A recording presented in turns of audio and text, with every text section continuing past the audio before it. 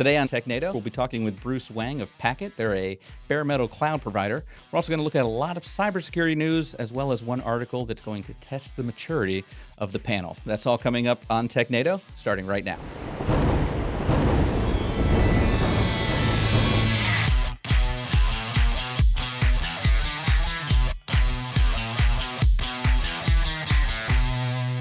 Hello and welcome to TechNado. I'm your host, Peter Van Rysdam, and today I am joined by Mr. Don Pezet, as you can see over there, and we also have Mr. Justin Dennison over here today. We've got an interview coming up that's a little dev-focused, and Justin, you're our dev guy, right? I'm going to try my best to be our dev guy. Sometimes I think Peter oversells my abilities, but that's neither here nor there. But yeah, it's going to be a pretty good interview. Yeah, and Don invented the internet, actually, as well, so we've got both these great people here on the show today. Well, between your radio voice, Justin's dev experience, and my questionable journalistic experience, then, it should be a good show.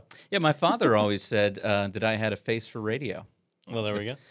That explains a little bit. That does explain. Those are why I have issues. But well, that's one of the reasons I have issues. But let's get to the news today, and a big issue that's affecting us over here in the U.S. right now is the government shutdown.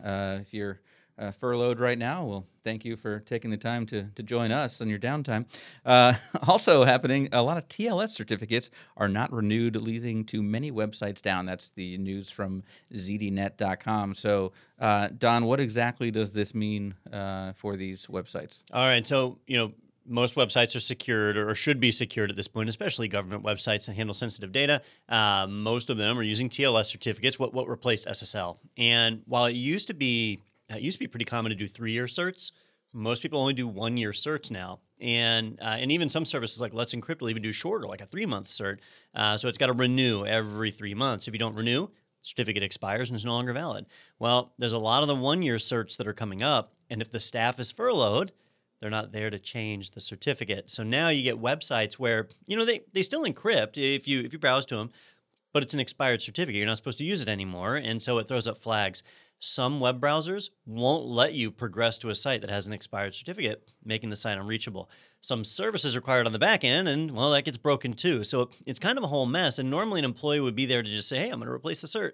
That's not happening right now. So when this says websites are down, it sounds like the website is up, but maybe you're not able to render on some browsers, depending on what you have. Yeah, there's browsers like Chrome, where it tells you, hey, you can't go to this site because the certificate's invalid, but you can hit the advanced button, and then you can just hit browse anyway. I always do. Is that wrong? Sure, it's fine. Just on What's the the network. worst that could happen? It's like a giant red X, and it says don't go here, and you're like, yeah, sure, whatever. But you know better than them, so I it's like fine. to live dangerously. But there's other browsers like Firefox where you actually have to add an exception for the certificate, and you have to have admin credentials and all sorts of crazy things to do it. And so in those cases, a user might not be able to do it and then won't be able to access the site. Now, they posted a list. This is on ZDNet, and ZDNet posted a list in here somewhere of different sites they had spotted, but there really weren't any that were truly significant.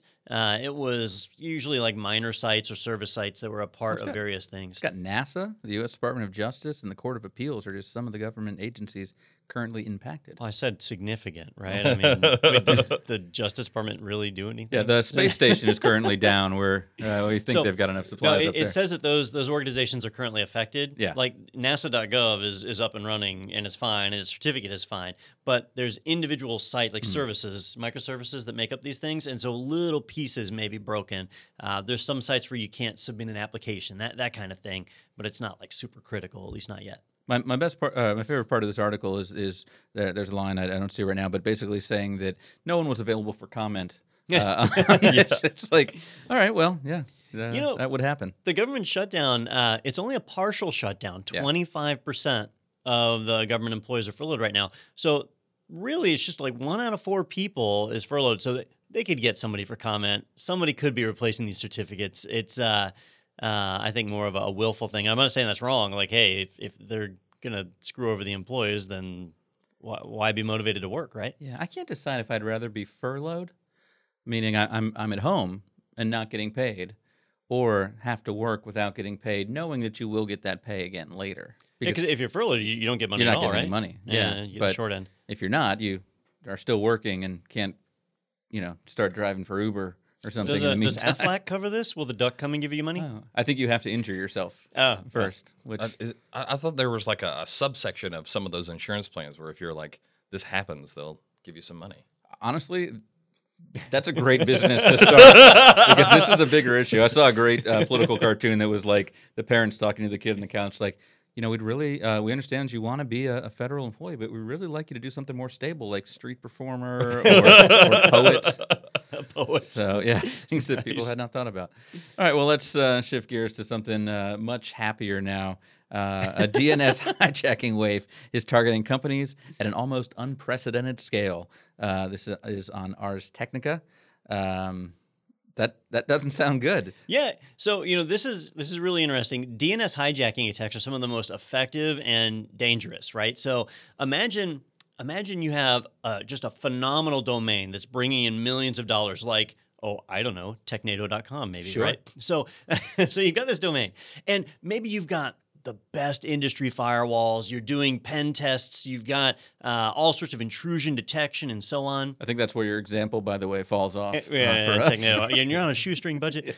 So then somebody hijacks your DNS domain and points it to all different servers. Well, all of that money and time and investment you put into securing that domain just goes right out the window. So these are really super effective attacks. They're also not attacks on you, whoever's running the server. They're attacks on the DNS infrastructure. They usually focus around things like social engineering, where they call up a DNS provider and they manage to gain access to whatever account it is that's managing your domains. And once they do that, they can redirect, and it is very difficult to get those pointed back. It never happens in under 24 hours. It takes a lot of work to get those things pointed back. It doesn't even take that long to propagate, right? I mean, even if they did change it over, you've still got all that time. Absolutely. Yeah. So that's why it is so important. And people sometimes ask me, like, hey, Don, you reported on this giant compromise or whatever. What do we do to prevent it? In this case, what you do to prevent it is don't be a cheapskate when you register domain names, right? When you go for the dollar domain and register for a 5-year agreement for $5, that's the level of service you get. And the odds of somebody being able to social engineer your account are much, much higher than if you were to register with one of the bigger names, like the Amazon, Internic, Hover, or somebody like that. So my current philosophy of picking who has the prettiest girls in their Super Bowl commercial and buying domains from them. Yeah. Not what I want to do. I'm going to have to jet out, guys. I got to go change some of my domain providers because who knows? I might have some of these right now. They're like, I didn't put this up here. Don't this worry. isn't mine. Justin, I already changed them for you. Oh, thanks. It's hard to set. tell us apart, so I completely understand. Yeah, I was able to actually do a web call in. Yeah, And be like, yeah, I'm that's obviously Justin. Yeah. I'm like, Redheaded hey, people all look the same. I'm from Virginia. You can't even tell us apart. This is amazing. No, All right. Separated at birth. All right. Well, back to me. This is Peter talking. I wonder. It's probably different for people listening. There's people just listening, not seeing us. Yeah. Redheaded people all sound the same That's too, true. right? Okay. Yeah. It's the lack of soul that really gets in there. All right. Let's head over now to Naked Security from Sophos. 2FA codes can be phished by a new pen test tool. So, Don, I knew all those words except 2FA codes. What's all right. that? So 2FA or two-factor authentication, right? Okay, I know that. Yeah, there you go. Or, normally we call it MFA now, multi-factor Multi-factor, authentication, right? But this is using the older term. When you log into a site and you punch in a username and a password, somebody could run a keylogger or a cross-site scripting attack or something like that to be able to intercept your password. Or they stand up a fake version of the site and they get your username and password. Two-factor solves that because when you punch in that code, it's only good one time. So if somebody intercepts it, doesn't matter, right? Because it'll be a different code the next time you log in, and so you're protected. So intercepting somebody's two-factor code has been pretty worthless just by design. Well, there was an innovative approach to kind of get around this that we saw start to appear a year or two ago. And what's really significant here is that somebody created a tool that does this automatically. Oh, nice. Where they create what's effectively a proxy between you and the site that you're connecting to. And they show you a login page for whatever site it is, like Facebook or Google or whatever. And you punch in your username, you punch in your password, you punch in your 2FA code. And instead of sending the code right over to that provider, you're sending it to the attacker's site. They then turn around and send it to the provider authenticating and get your session token. And at that point, they've got a session token. They don't need the code anymore, and they're able to get in and access your site and take over and do everything. But the whole time, you're still communicating through them. So instead of creating just a simple fake landing page, you're actually standing up a full-on proxy that does have the fake landing page, but then is showing real content from the actual site. So the end user isn't getting an error when they put in the code. They're actually getting through to the site and thinking everything works. So they don't. They're not aware that there's been a problem. Yeah, and it turns out they're on like faceduke.com instead of Facebook. I love that site. Yeah, that would be Face Duke, I guess. But anyhow, yeah, this show's going to go downhill. But yeah, so they're on a site like that. They don't know it. Everything looks right to them, but now there's sessions available for the attackers to use and exploit, rendering the second factor not beneficial. Are these attacks kind of easy to? So this proxy that's setting, do those go down and up very quickly, or are there like fairly persistent ones, or like how does this persist? It seems like people would go, "This is bad. Turn this off." You would think.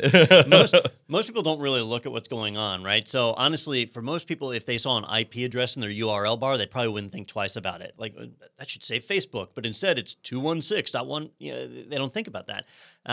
The certificates, they need to be tied to whoever the actual provider is, right? But if it's a slightly one-off name, then people don't understand it. And you'll see ones where it's like Facebook.NorthAmericanEdge.org, and people just see that and think, oh, well, it's like an Edge server, but it's actually a fake server. So the average internet user is just not capable of detecting this. Yeah, and there are enough times, too, I feel like, when you're going through a shopping cart or something where it does change servers intentionally. And so you're used to seeing, oh, this is the server they use for authentication, or this is the one they use for a shopping cart, and so that could throw you off there. Well, that's something fun to watch out. So it's something that horrible that can happen that we have no way of detecting. Yeah, so the the researchers that basically created this, they created a tool that will let you fire up a proxy and scrape a site to create the fake landing page and stand this up and use it. So if you want to test this, not against the unsuspecting public, but like against your own internal employees, like if you want to train your employees, hey, how do you spot a page that's just not right? Here's a tool you can fire up and make use of it. They're working on getting it put into some of the bigger tool sets into Kali Linux. It's not there yet, but right now you can go and you can download it. It's pretty neat, the tool itself, and if you use it as an educational device, it's a great way to teach people about the weakness of how two-factor is great, but it's not perfect. Every system has some kind of weak link. In this scenario, the weak link is you. I was really proud of the marketing team here this week, actually, because I got an email that I spotted and said, yeah, that's not legit, and was able to kind of push it to the side. And then 2 seconds later, heard my neighbor go, what the heck is this? This isn't right. And then today, someone who wasn't there yesterday got it as well.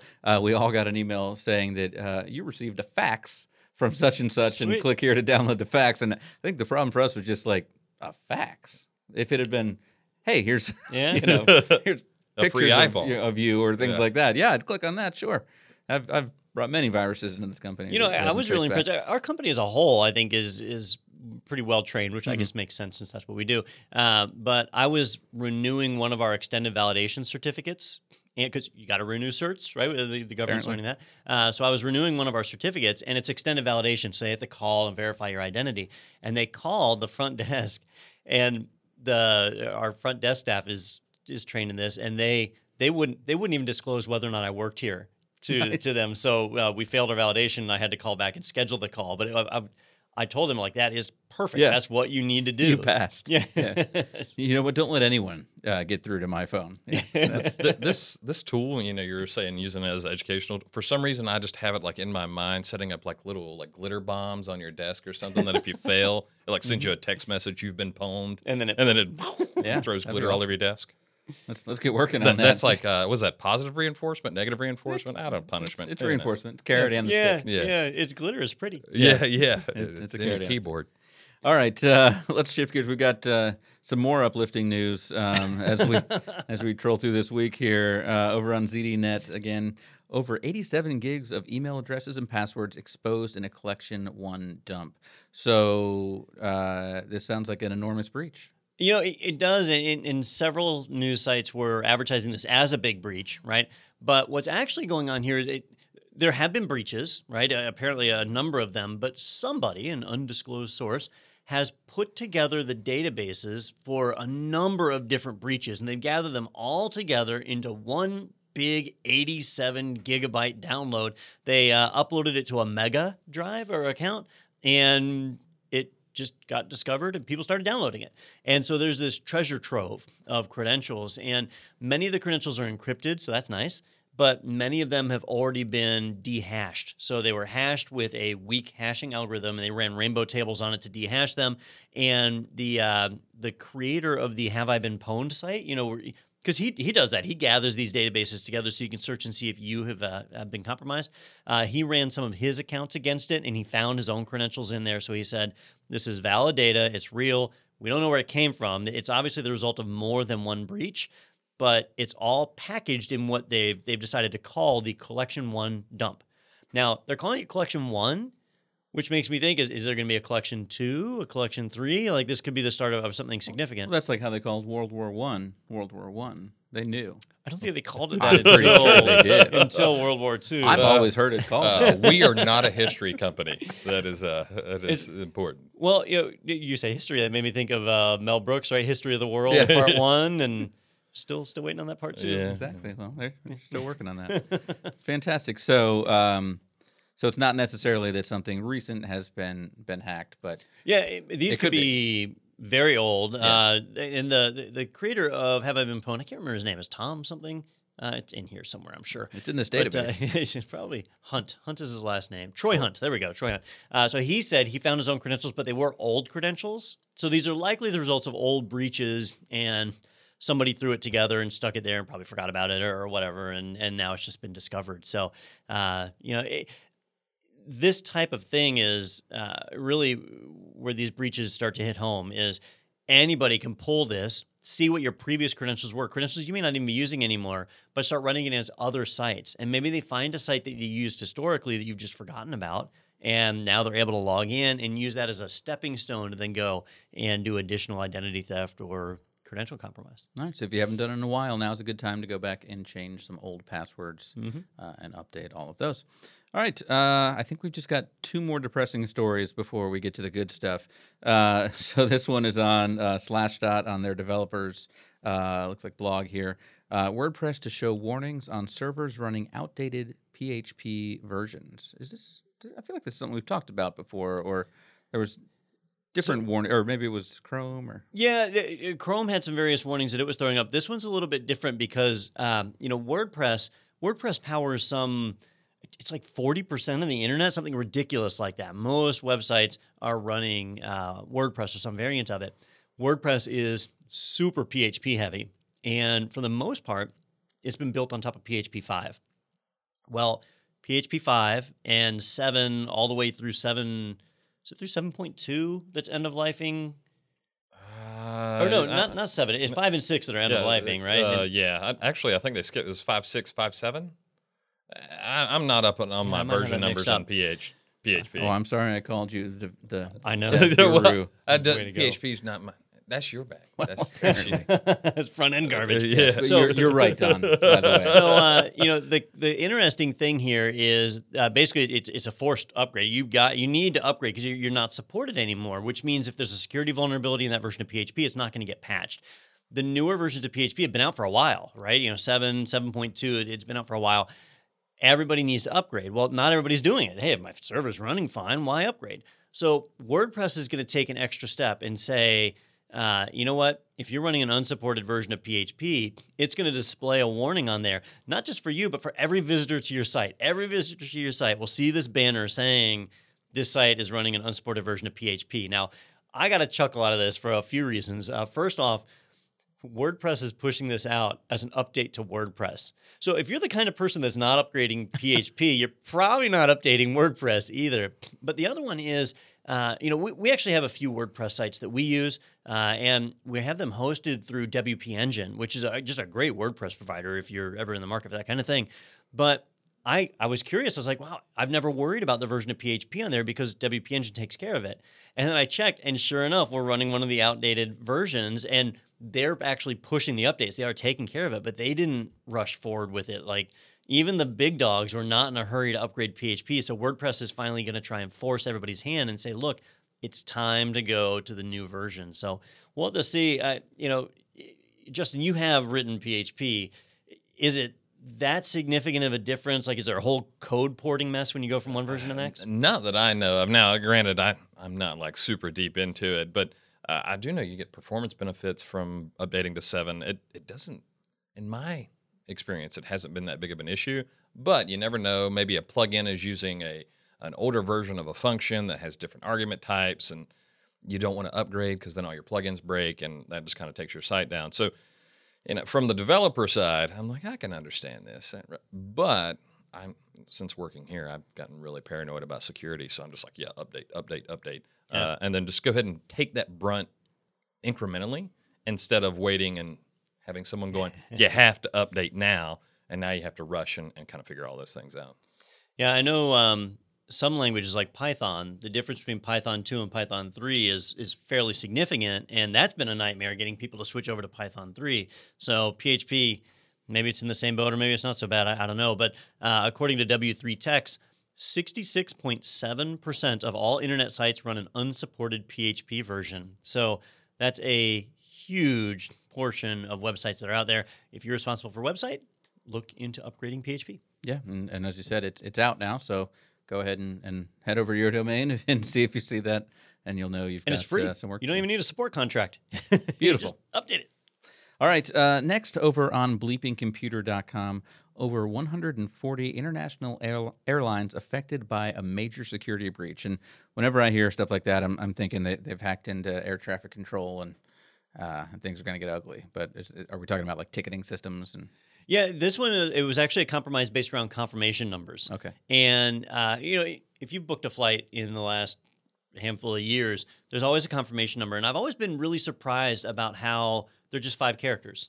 And, I'm trying to remember what my confirmation number for a flight I just went on was.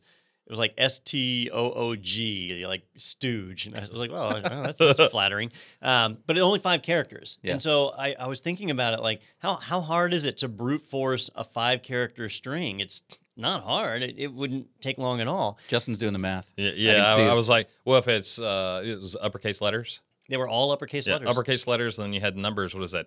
That's 36 Not to even the... numbers. They were just letters. Oh, just letters. That's 26 to the 5th power, which sounds like a lot, but it's roughly on For the a order of computer? 100,000. Yeah, that's not a big deal. Yeah. So some security researchers were looking at this, the Amadeus ticket booking system, which if you've never heard of Amadeus, famous musical composer, but the ticket booking system is not one that we would normally interact with. It's the one that airlines use to sync up all their ticket data between each other. So it's used by over 141 international airlines, a big deal. And what the researchers found was that when you booked a flight through their system, the URL that was generated and the link that would be emailed to you in plain text and all that contained that locator code, that booking number. And they found that they could brute force that. And once they brute forced it and guessed it, not only could they use that to view your flight information, at that point they had skipped authentication, and it would actually let them modify records. They could cancel flights, change seats, like they could do all sorts of crazy things. The system was wildly unsecure once they knew that locator code. And so they actually, Bleeping Computer did a great write-up on it. They gave some examples of how it worked, and they kind of show it. They were using an Israeli airline to demonstrate. But it's a significant compromise. Now, there's a little bit of controversy around this because Amadeus came out after 3 days and said, okay, we fixed it. The problem is taken care of. You can't brute force that locator code anymore. All right. Well, they did fix that. But the underlying problem of if you know somebody's locator code, you can change their account, that's still there. And as far as I'm aware, as of this very moment, that is still present in there. So this will be a developing story. I'm sure we'll find out more as time goes on. But this is pretty significant because airlines, they store a little bit of your data. Mm-hmm. Yeah, passport info, all that kind of stuff. Seat so location. A lot of personal. Yeah. Whether I get air conditioner or not. Kosher meal. Yeah. Special dietary concerns. They know all that. But that's why I might have been in the middle seat last time. Someone is very Sorry mad at about me. that. Yeah. Well, after what I did to your domains, I feel like I deserve it. All right, let's move over to the Phoronix.com site here. Fedora decides to not allow SSPLv1 licensed software into its repositories. Did I say that right? Yeah. Yep. All right. All right, now I hate licensing articles, and I don't normally bring them up on the podcast. There's GPL version 2 or BSD license or whatever. There's huge licensing wars that happen. There's the EFF and a few other licensing organizations that live in this world. Now, hold on. There are people listening to this podcast as they drive, so they could be dozing off as you're talking about that licensing stuff. So. It's boring and lame, but this was a really interesting one, so I wanted to bring it up because MongoDB, right, which is a very big document-oriented database system or document store database that kind of falls in that whole NoSQL space. It's very popular and trendy right now. They decided they wanted to roll out a new license. And what they were concerned about was that there were big providers, especially Amazon was who they were really focusing on. Amazon just rolled out a managed Mongo database as part of AWS. And so Amazon is now actively making money off of Mongo. And they're developing infrastructure to support deploying Mongo, but they're not sharing that with the Mongo project. So Mongo's not really benefiting in any way by Amazon running their effectively free software, right? So Mongo decided to change their license. They took the GPL, the GNU public license that says, the software is free, and they changed it to say the software is free unless you're one of the world's largest cloud hosts, in which case you need to share all of your source code with us or buy an enterprise license. In other words, pay for the free software. So, Amazon looked at that and said, well, we're not going to do that. And, and that was it. Well, several other operating systems have started looking at this. And with Fedora, which is kind of run by Red Hat, they looked at the license and said, wow, what you're actually doing is making your software not free. You can call it free if you want, but as long as there's these stipulations and requirements on it, it's free if we give you our modified source code. Well, that's paying for it. You're paying for it with source code. And so what they've said is that's not a free license, and as a result, it cannot be in the Fedora repositories. And so now MongoDB is being yanked from the Fedora repositories. I don't think it ever was in the Red Hat repositories. I believe it is in CentOS, though. I'm not sure if it'll come out of CentOS. But that will spread to some of the other distros over the next few weeks too. So a huge licensing battle happening over that, and a good reminder that open source software is not always free. It's not a synonymous term. Yeah, this is one of those weird things because you can go on GitHub right now and just look at everything that Mongo's built. Mm-hmm. They do have a managed service. I think it's Mongo Atlas that is hosted on AWS. So I don't know. Maybe there's some other things kind of pushing this along. I'm not a big fan when there's like abrupt license changes. For any software that you use, whether you've licensed it by paying for it, right, with money or not. Whenever that happens, I go, uh-oh, there's something buried now.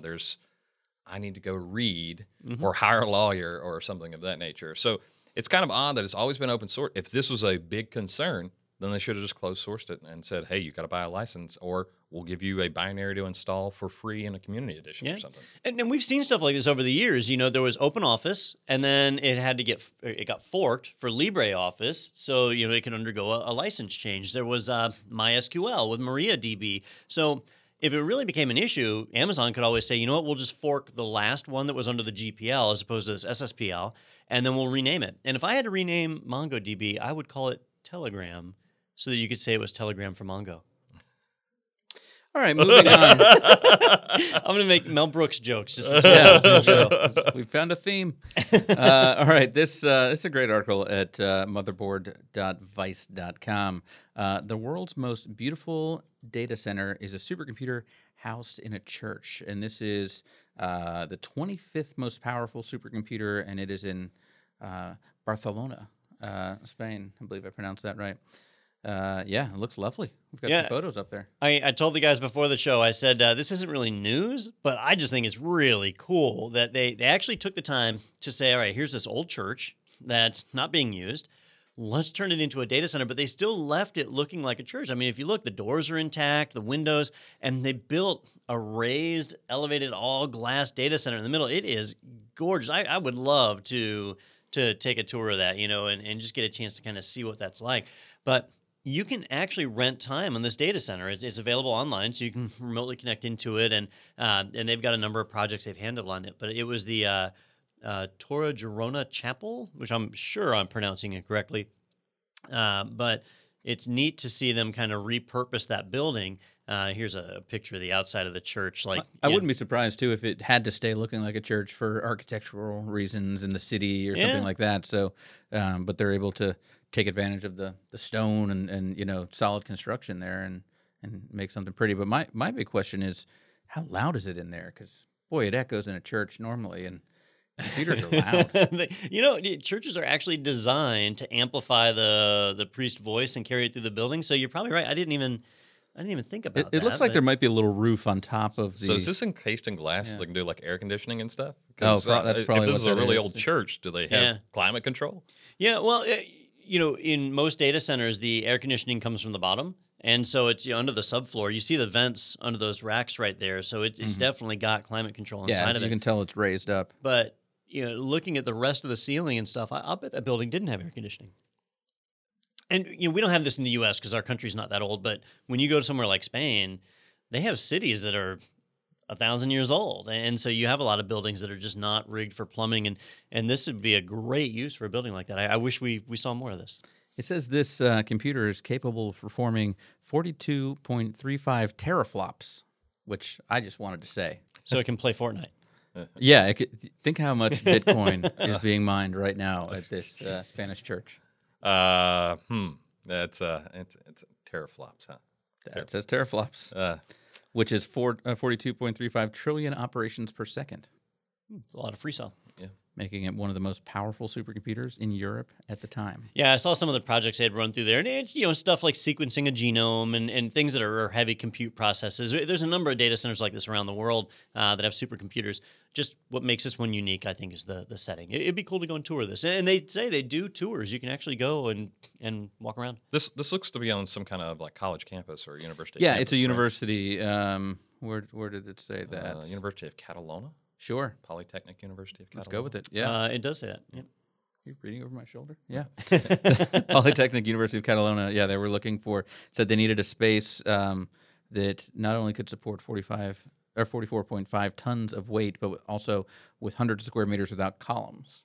And so this allowed them the open square meterage. Wonder why they couldn't have columns. I don't know, because you would think that it's nice to put wires on. I don't know. That is a very specific architectural requirement. Yeah. It's got to have this much space with no columns. I wonder if that means like columns down the middle, or does that just mean columns in general? Yeah. I can think of aesthetic reasons, but I can't think of any like structural reason to not have columns in a data center. Oh, by the way, this church was built in the 1940s, so Oh. boo. Yeah, it's only. Why do we do this story? And Motherboard reporting, they didn't even find out why they didn't need columns. This story is full of holes. And we're sorry. It's not even real. I think it's time that we get to some real news. All right, time to move on to our capstone article. Let's be adults. Let's be adults. This one on boingboing.net, Slack's new logo is a penis swastika. Don? I think it speaks for itself, really. So, rebranding. Peter, you have a marketing background. Uh-huh. For a company to change their logo, that's a pretty significant deal, right? It is. Yeah, there's a lot of printing and, all these things you have to think about that your logo exists on that you have to go back and change. And half the time it's done not because you need it, but because the designers are like, we haven't changed our logo in a while. And, Uber did this the other year. Let me see if I can Google and find one real quick. Uber had that stylized U, right? And everybody knew, like, oh, yeah, that's the Uber logo, that stylized U. And then they decided to change to, I can't find their stupid logo. Oh, there it was. Here. Yeah. They decided to change to the reverse Pac-Man eats a bolt. I don't know. Yeah. It's a letter C now. So, nobody looks at that and thinks, Uber, unless they've been trained to know that. Versus the U, people connect that with Uber. It made sense. To me, that was a bad logo change, right? And a lot of people are critical of that. Slack, they had the hashtag, right? They owned that. Everybody recognized it. And hashtags, people use that in social media, chat. It just made sense. A little colorful, a little playful, so it had that. When I saw the new logo, my first thought was that it was like a flour or squirting water, honestly, is what I actually thought, because you kind of see the blue part first. Then the article started coming out about what other people saw when they looked at this logo, and then it just went off the rails. One person found that if you put a black square behind the logo, it has a swastika. It's a backward swastika, we determined, right? Yeah. In the negative space. So Mike mentioned that this morning when I was talking to him about it. He was like, "Oh, it's in reverse," and I said, "Well, I don't think that necessarily matters. If you have a shirt with a reverse swastika, it's not like all of a sudden okay." That's true. And what do you think Nazis see in the mirror? That's the logo they see. I made a vampire joke. Maybe it's like vampires, and if you're near a mirror, all of a sudden it's hate speech, but otherwise it's fine. Yeah. But this one also has colorful penises, which is nice, and a good change to really help out the Slack brand. And Don, your favorite part of this article is the tweet at the bottom. Do we read that? Because there are people that are just listening. This guy really summed it up. What he said was, "I know people at Slack, and I know they're smart, capable, and caring people. But once you hear, quote, swastika made of dicks, quote, it's kind of over for the new logo." So this is a bit of a rough patch. We'll see what happens.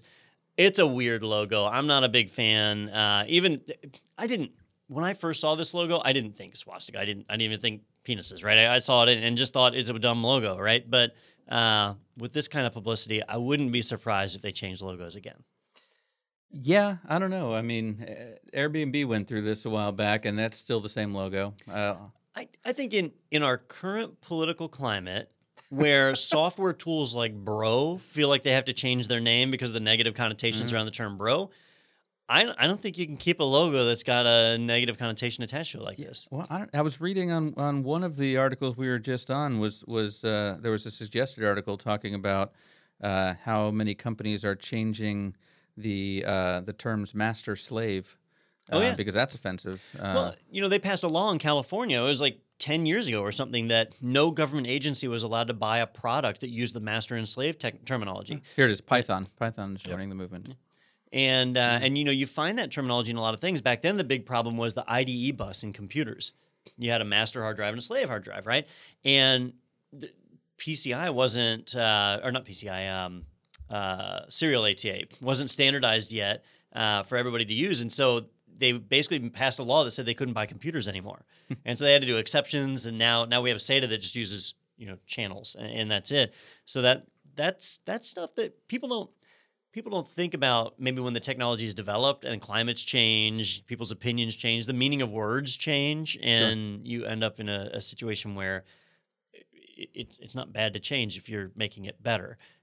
In this case, I don't think you're making it better. I think it's changed for the sake of change, I guess. What was wrong with the hashtag? Well, I think the California legislature will obviously take up a new penis swastika bill in the next session and take care of this. I was confused there for a moment. I was like, the master slave's not a good but we're back to the Slack. Yeah, we're back. I'll be honest with you. I haven't said a lot near this segment, and I've just been trying to bite my tongue, going, all right, just don't laugh. Don't laugh. It is I noticed it this morning. The first thing I did was went to my phone and I was like, there it is. It's a new logo on my phone because I got auto updates. And it rolled out this morning for me. And now I can't stop thinking about that. Now I've gotten all these notifications all day. Look at your phone and there it is. Yeah. Again.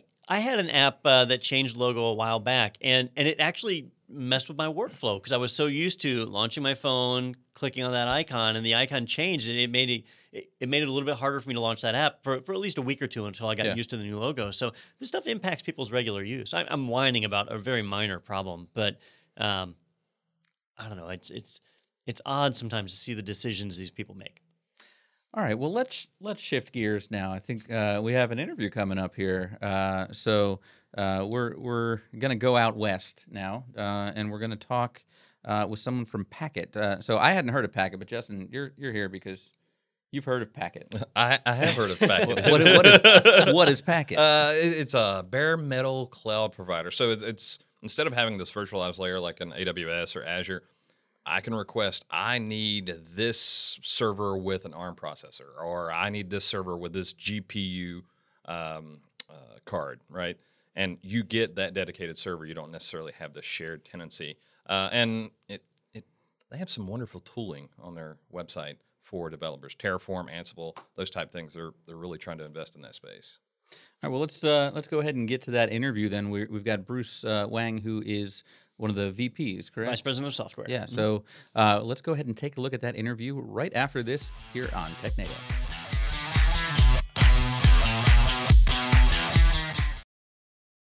I'm James Packer. I'm the General Manager of Kirk ISS based in the Cayman Islands. I used IT Pro TV extensively in my last place. It grew very well, helped upskill the team. I had 110 engineers in the field and we had dozens of IT Pro accounts with the guys training, and last year alone they passed over 40 certs by using the online training. I think I can safely say without IT Pro TV I wouldn't be where I was today, because I only got this job on the back of the qualifications I have. All right, welcome back to TechNado, and as promised, we were going to have our interview now with Bruce Wang from Packet, but we just opened up the connection, and it seems like someone else has taken over there from Packet. So who are we talking to here? Yeah, so my identity is not to be revealed. So by day I'm Bruce Wang, by night I'm Packetbot. Just kidding. All right. So those of you that are familiar with Packet know what we just saw, but how you doing, Bruce? Yeah, I'm good. Good. Yeah, thank you. It's a little rainy outside in California, but it's nice. We need rain. So I thought the song said it never rains in California, but lies. I guess lies in the media. So, yeah. We're in NorCal. Okay, so it always rains in Northern California. Well, no, not really. It's been pretty rough for us recently, but yeah, it's been good. Rain is always good for us. Well, I think a good place to start would be for those of our listeners that are not familiar with Packet. Just give us kind of a broad stroke there of what is Packet. Yeah, we're a bare metal cloud provider. Kind of at the heart of it is you can basically consume infrastructure through APIs. And when I say consume infrastructure, you're actually able to get physical machines. You can call our API. We can deliver you machines per hour, totally different types, kind of small ones to do dev test, CI/CD stuff, and large machines and GPU types workloads as well. And the big thing is we are all about unopinionated infrastructure and really kind of giving you access to the physical layer. And so, companies who really care about sort of their machines in a certain configuration or having certain settings, that's something that we allow people to do. And it's really kind of you go to the traditional cloud providers, and just so we're clear, we're actually not super competitive with them. I'll explain a little bit later. But if you look at the traditional cloud providers, they're at scale. They really care about kind of conforming. And then on the other side is really about doing it yourself, right? Racking and stacking your own infrastructure in a colo. And we really wanted to provide something in between that, right? Make it sort of dev friendly and really software consumable, but it's actually still physical gear that you're getting access to. And then you can do cool stuff like actually configuring BGP routes. Eventually, they're going to open up the BIOS so you can have certain settings turned on through the API, and some really kind of cool lower level stuff. And just so you know, I am not an infrastructure person. I am software through and through. And so, for a long time, especially with sort of the growth of cloud providers, you start losing that. You don't really know what's underneath it anymore. You call an API, you get delivered some virtual machine, or you run some, job in the background, and you just kind of not even sure what's back there, right? And so for me, it's really interesting to kind of be involved with a company that is like really automating physical infrastructure. I was kind of curious about that because, with this big trend in doing serverless applications and just, exactly. I throw it into, what's the new Amazon one, Fargate or something? Fargate or Lambda or whatever. Yeah.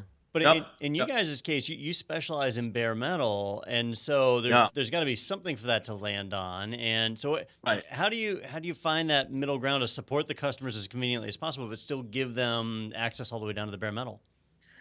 Yeah, I mean, I think it's actually a really hard challenge. If you, our CEO founder Zach Smith, he actually wrote a blog about this, about subscale. Like hyperscaling is, I don't want to say it's easy, but it's easier because you may have 4 server configurations and you just kind of like normalize everything, right? And so that is our challenge, is kind of dealing with sort of the differences, right? Like hardware differences. We'll have a bunch of different server types. We'll have some machines with certain types of chipsets. But that actually gives us an advantage in another way, is that think about it as a consumer today. If you wanted to consume, for instance, we helped Intel EPYC, chip launch. We've helped we helped run the Works on ARM project, which is like consuming ARM chips. So if you were a developer or someone and you wanted to consume infrastructure at that level, or have that choice of, hey, I want to try, Intel Optane, or we want to try AMD EPYCs, or whatever, it's like I have to go out and buy it myself and then rack and stack it myself. And so we kind of give you that little, middle layer. And it goes back to people who really care, right? It's not about the like generic workloads. Obviously generic workloads can add up over time. And it's not just about running the serverless script. It's really for people who really care about having that control and wanting to run it a certain way and have the gear configured a certain way. And that's sort of what we provide. We're sort of that enabling technology. But it just so happens that something that's really interesting that's happening because of our experience is what's happening in edge compute, right? And so that's sort of where we're starting to kind of go into the edge compute world. That's really exciting for us. When I first started looking into your service and what you guys do, I started thinking about all the different challenges, right? So like, what would be really hard to achieve here? And with any cloud provider, the customer has to put trust in the cloud provider. So I trust that Microsoft or Amazon or Packet will safely store my data. And when it's a virtual machine, I find that it's kind of easy to assign that trust. Like, all right, they're going to store my data in a virtual hard drive. That'll get scrubbed when it's done. Memory won't stay resident because it was a VM.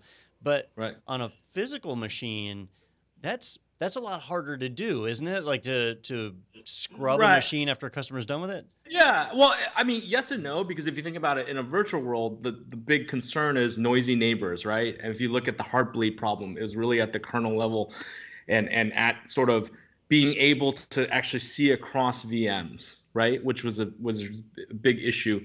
And so it depends, because yes, we run a deprop process. Every time you launch a machine, we run a deprop process that does kind of all the scrubbing and all the things. So on one hand, it's like, virtual machines. But then if you think about it, like, you are given the whole entire physical machine, right? And you have access, and you can sort of configure the routing, sort of really nicely. So it's completely walled off. And so you get a lot of, I think on one hand, you actually get more trust, because we're giving it to you and you have 100% usage of it. If it's acting weird, it's not because someone's doing something else or the scheduler doesn't work, right? Yeah. I mean, or on the rare occasions, it might be our fault, or something's going on with the network, or a drive's failing or something like that. So we're definitely at more of an infrastructure level. I think the problem is our API looks very similar to some of the other cloud providers, so we get lumped into them. But I think we're really going after a different clientele. And it's pretty unique. Like I don't know of anybody that exposes BIOS settings through API. That kind of thing. Well, not yet. That's a feature that's on the roadmap. But yeah. But that's something we actually do, is we'll like configure for some clients. We might actually configure a certain way. You kind of want to think about it as like, on one hand, it looks like we're sort of a traditional hosting provider, except we're really dev enabled. I think that's the big difference. Is it's about how do you live in this developer-driven, software-defined world, right? And how do you do it when you have physical infrastructure? Now that brings up an interesting point from my perspective. When you say like dev-driven, dev kind of focused, are there like tools? Like how do you make sure that focus remains kind of at your core? Do you work on tooling? Do you make sure everything's simple, or how does that work? Yeah. I mean, so obviously the API itself, we want it to be simple and easy to consume. We have a lot of libraries, SDKs, but a big thing is just our integration with like DevOps tooling. Like we have really good integration with Terraform. We have a Terraform provider. If you look at Ansible, and if you kind of look at our list, we have a bunch of different kind of cloud providers that you can interact with us. And so the idea is to really build that dev community And really building the dev community can be really hard. And I think one of the advantages we have is, our CEO likes to say, get all the nerds, right? Because think about it, like if you're into ARM, right? Like you're really into ARM, right? And we have this story of there was a big complaint about Go didn't build on ARM servers, right? And it just was a big pain. Everyone had a big pain, and we had actually reached out to Google saying, hey, could you do an official build? And they're like, well, and it's like, we'll provide you the service to do it. And they're like, oh, I don't think there's demand. And it was like hundreds of ARM developers were like spamming the guy's inbox because it was like, no, we really care, right? We really, really care. So when you kind of get to this level where there's not that many people that really care about some of these things, building community can be hard, but also is very kind of connected. And so that's something we do really well, is really build kind of up that developer community and sort of making sure that we understand the use cases, but then also providing all the tooling, sort of like if you look at kind of any of the API driven companies, it's all about sort of how easy is it to use your API, how easy is it to consume, what are all the different tools that you can integrate with. Developers are lazy, right? They want a thing they can pull off the shelf and use it, and then we're really picky. So this is the weird thing. We want something that's really easy, and then we're like, yeah, but now I want it to do this, and I want the customization, after you get through the sort of initial life cycle. So we try to kind of do both, where you get the tooling, you get the SDKs, and then sort of underneath, when you really understand our value, you sort of get everything you would want. Yeah. And I can see, the tooling is a big thing for me, and I'm definitely lazy. I can see I want this, and then I want to be able to twist these knobs. Can you maybe you talked a little bit about the ARM Go build, but are there any projects that you're like, this is what our company, exemplifies our company, something that you've heard someone doing that says this empowered a developer, and now I have this very middle ground product that you're trying to achieve? Yeah. Well, actually, this is, a really interesting. One of our first cloud meetup in Palo Alto, we had Intel and the main contributor of Memcache, and basically they built a project where Memcache could use kind of all the capabilities and features of the Intel Optane chip, right? And that was like something where very early on people were trying to explain, and I'm not like expert on all the advantages of Intel Optane, right?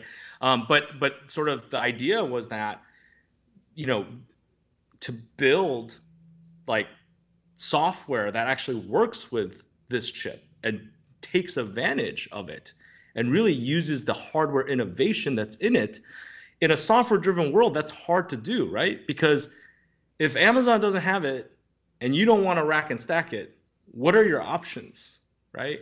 And so I think that enabling factor is really powerful for us, is that we actually want these interesting new chips and innovations, and we want to put it in our facilities so that you can call it and basically launch an Intel Optane chip in a few minutes, right? And then build stuff on top, right? And so that's an example of, one of the things where we talk about is like how we allow for hardware innovation. I mean, you think about it, like in a software-driven world, it's a little hard to actually get access to those things in a sort of a developer-friendly way, right? So that's an example of a project where we actually were able to kind of launch specific Optane servers that people can then hack on and build software specifically for it. So one of the nice parts about dealing with a virtualized environment is that you don't necessarily have to worry about the underlying hardware. And in your scenario, where we kind of do have to worry, I guess we don't have to worry. If something breaks, you guys take care of that, right? Right. Sure. But if I'm building a custom, like a custom operating system image that I want to deploy as part of my solution, I'm going to have to worry about things like drivers and other configurations. Yeah. And I imagine you guys have an extremely diverse set of hardware under the hood. So how do you overcome something like that? Yeah, I mean, that is actually our challenge, and we're, I think stuff that you think about it, like we get a new server type, and then we have all these different OSs like Ubuntu, CentOS, right? And that also goes back to the developer community. We have contributors of Nixos that uses Packet to kind of do their builds, because they can then test on different infrastructure, right? Launch the machines, test that NixOS works, and then take it down, right? But yeah, that is a challenge for us. Is just, if you look at our testing matrix, it's quite crazy, right? And sometimes it's very hard for us because we might get really new cutting edge stuff, really new stuff that we're trying to certify on. We have enterprise OSs plus like just general community OSs. And that is definitely a challenge and something that we're spending time to figure out how we can automate and innovate on this. Because that is sort of what I consider one of our strategic advantages, right? Is that for us to go out and make sure not only that Ubuntu 18 like boots, but like you can actually do yum updates or like do apt-gets, right? Like and then like restart, and then we'll have problems where it'll boot and then you restart and then it doesn't work, right? And so yeah, it's a lot of work. That is definitely a niche, and we have people that are really kind of focused on that part of it. And it is a challenge. I don't want to say it's easy. It is actually a challenge for us and something that we have to spend a lot of time thinking about. Yeah, and I don't want to fixate on things that might be more challenging, but there's also big advantages to this too, though, right? Because I know, like with Spectre and Meltdown, when they hit, that was a big deal if you were in a shared tenant environment, right, or multi-tenancy environment. But if you're the sole owner of that hardware, like if you've rented this physical box, then Spectre and Meltdown really wasn't an issue anymore, right? So, yeah. And now I'm kind of getting confused on some of the. Yeah, I mentioned Heartbleed, but it was really the Spectre Meltdown that we didn't have a problem with. Heartbleed was the SSL stuff, but and that's the point. Is there's those kind of advantages where you don't have to worry about certain things. You have other problems you have to worry about, but you don't have to worry about certain things. And then if you look at the performance, it's almost not fair to compare because it's just not like, we're not trying to cheat. It's just a physical machine. I mean, there is no virtualization. And so, when performance matters, that is also a big deal, right? And so that's an example of that's another value prop for people. And it kind of just hit me just now. These are physical machines. I can kind of understand how APIs exist for virtualized kind of setups. Sure. How are y'all doing? Or maybe this is the secret sauce that you can't. How are y'all doing this?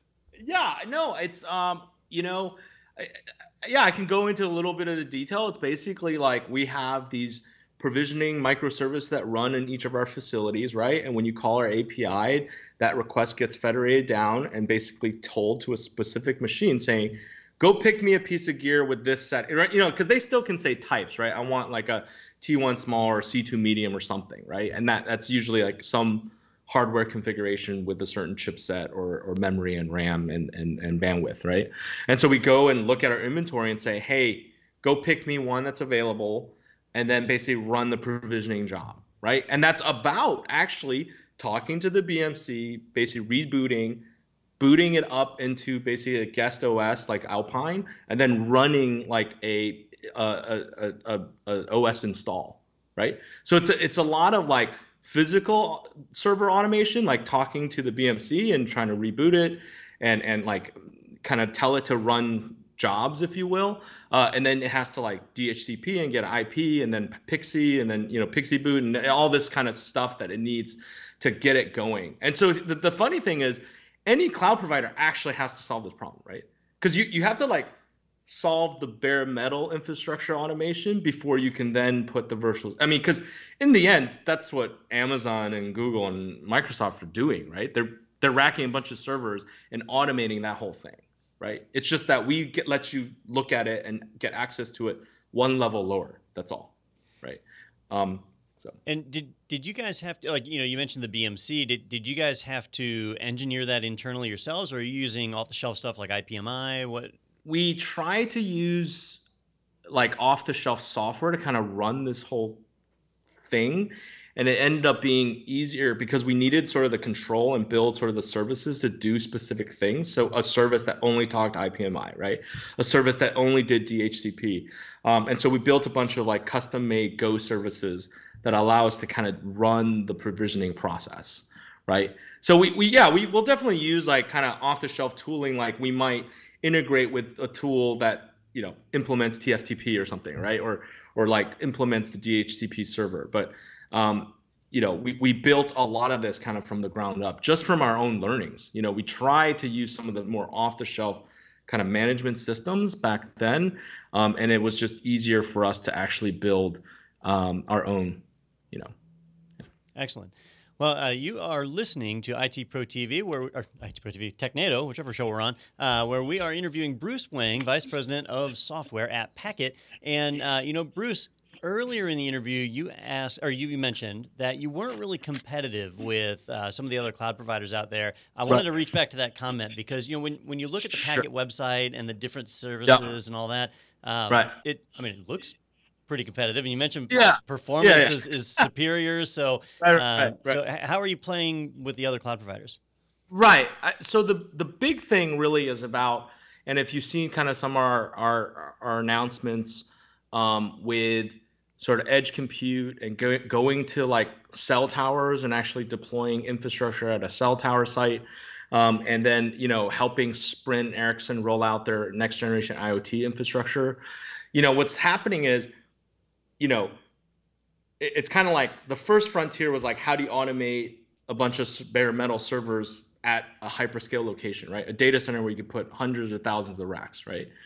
The next step is what happens when you have to put 1,000 racks over like 10,000, not 10,000, but like 10,000 racks over 1,000 locations, right?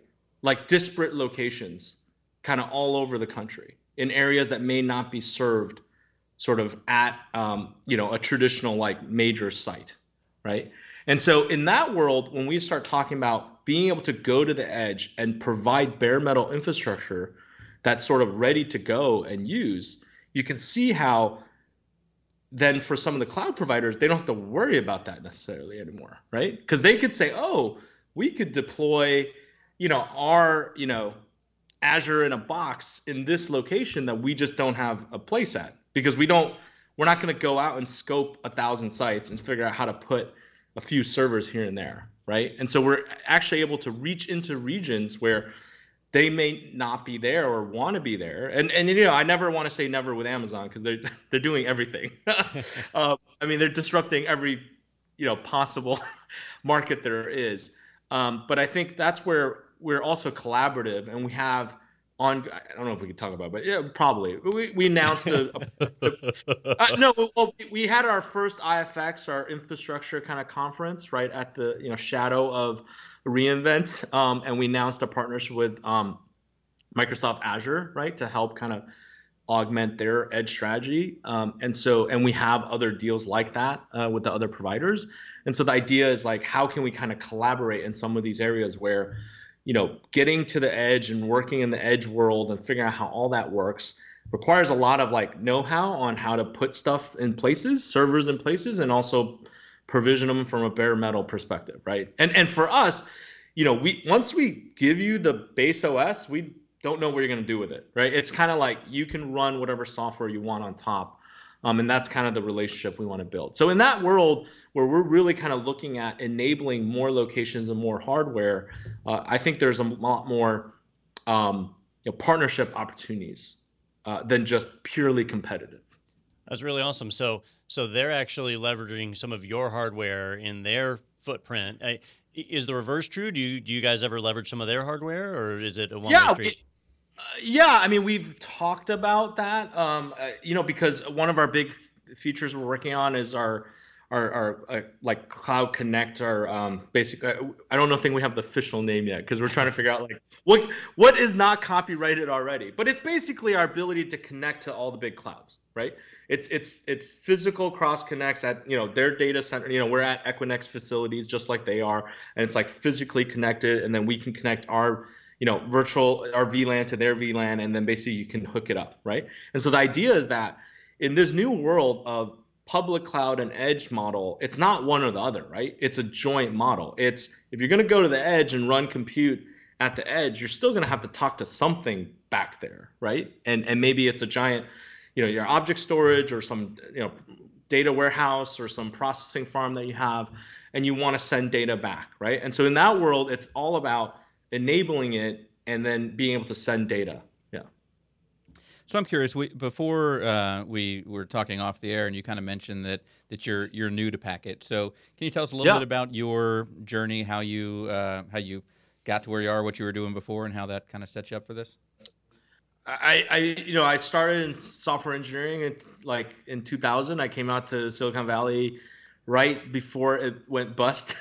So I went to school. Went to school at Michigan from 96 to 2000. It was kind of really fun ride during time to interview at that time. Just like everyone's trying to recruit engineers and software people and people who aren't even software people. And so came out to the Valley in 2000, just worked on a variety of software projects. I'd started a startup with some friends and actually met the first incarnation of Packet, not first incarnation. It's the first business the founder, Zach, had was a traditional hosting company. It was just, they did hosting and they racked and stacked servers and they put, machines and turned it on. And we had built a online video platform where we actually leveraged Voxel. That was the previous company's, server farm. And that was right when, EC2, S3 came out, Amazon came out and sort of like really changed the model. And if you think about it, we're doing video stuff and being able to stick unlimited storage and object storage was like an amazing innovation for us, right? But we still wanted to run like our application server, database server, stuff like that on, kind of traditional infrastructure. And that's kind of how I got involved very early on with the Packet team, sort of the original Packet team at the Voxel business. And then I went off, our company got acquired and went off and ran like a cloud services team. And then I did a couple of startups. I actually left the Valley for 3 years, moved to Kansas for 3, and then moved back recently to San Francisco.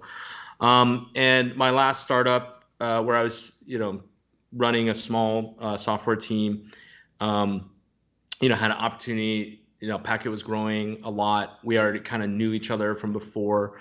My former co-founder was like a seed investor in Packet very early on, right? And then sort of kind of reintroduced us again and talked about sort of the opportunity where, Packet's in this really interesting space where you have to really care about data center, care about operations, care about network, physical infrastructure. But then also because we have this API and we have a lot of software, there's that piece of it as well, right? It's like, how do you marry sort of the software side plus the hardware side together, right?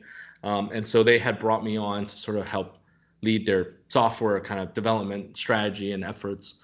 And something that I'm really passionate about is building and scaling software teams, right?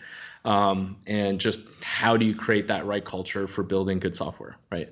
And so that's kind of that's how my journey ended up at Packet. And so I think if you look at sort of who we brought on in terms of like people who have done hardware and network and software, it's like this really kind of interesting melting pot of talent. Yeah, definitely. And yeah, I think most startups go through Kansas. It's like the Silicon Valley of the Midwest. Yeah, they actually call it Silicon Prairie, by the way. Did they? Okay, well, I made that up. Wow, so, right. Impressive. Your lucky guess. Yeah, exactly. It's Silicon something, right? Yeah, we're Silicon Swamp here in Florida. That's right.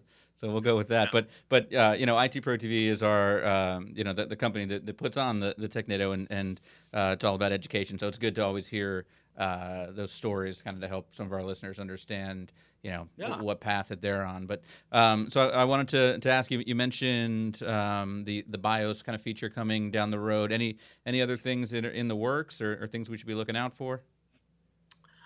Yeah, I mean, a lot of it is actually also preparing us for sort of like being able to go to more and more sites, right? Like we're just, we have 3, cell sites that we have targeted to launch. We have one traditional sort of like data center location that we're going to have. And so a lot of it is also kind of investing in those type of things where getting sites up quickly in different places and being able to kind of deploy our entire stack really easily. Another area, as I mentioned earlier, the kind of Connect product, which lets it connect to the other clouds. And then another big push that we're making is actually in like the enterprise space and sort of in what on-premise or sort of private, like sort of Packet managed facilities that are either private facilities or have our entire control plane. So we're figuring out how to like actually ship parts of our stuff that's not owned by us, right? And so, we have some deals in the works that allows us to kind of ship our control plane or ship our pieces of our software to an on-premise or kind of private facility that people can then kind of take advantage of our API and our automation and our software, and sort of do it in a variety of ways. So we're kind of spending time also to enable that as well. Sounds good. Well, if our listeners and viewers want to stay abreast of those updates, where should they check you out? Yeah, just go to packet.com. We used to be packet.net. We also have the .com domain. And just check out packet.com, and we talk about our sort of traditional cloud, what we talked about earlier. And then you can read more about our edge strategy, as well as our on-premise sort of private strategy as well. Sounds good. Well, that's refreshing that you got the .com. I feel like every new company is .io these days, and I'm sick of those. But it's because all the .coms are taken. People don't want to pay $100,000 for them. But you said earlier, you got to find a name for the product that still exists. It was very expensive to get .com. Yeah. I can tell you. It's like your next product will just be a string of numbers and letters. It'll look like a password. Yeah, exactly. But it's what's available, so we got to go with it. Yeah, exactly. Hey, well, thank you so much, Bruce, for taking the time with us today, and really appreciate having you on. Any final thoughts, guys? Anything we didn't cover? No, it certainly looks cool. If you haven't checked it out, jump over to packet.com. Just like any cloud provider, you can spin up instances pretty quick. It's fun to mess around with. Yeah, I'm going to have to definitely dive in there and check out some of the tooling to see how lazy I can actually be. Yeah, and then we'll have a whole new slew of questions, and we'll get you back on here and ask you about those after Justin has a chance to mess around. Yeah, Sound you good? can just complain. I mean, we also are making a big push in improving also our API, and just kind of we have that continuous to improve it. So definitely love to hear your feedback, and want to learn kind of how we can make your experience better. So. Sounds good. Well, thank you so much, Bruce, and thank you all of you for watching. But don't go away yet. We've got more Technado coming up right after this.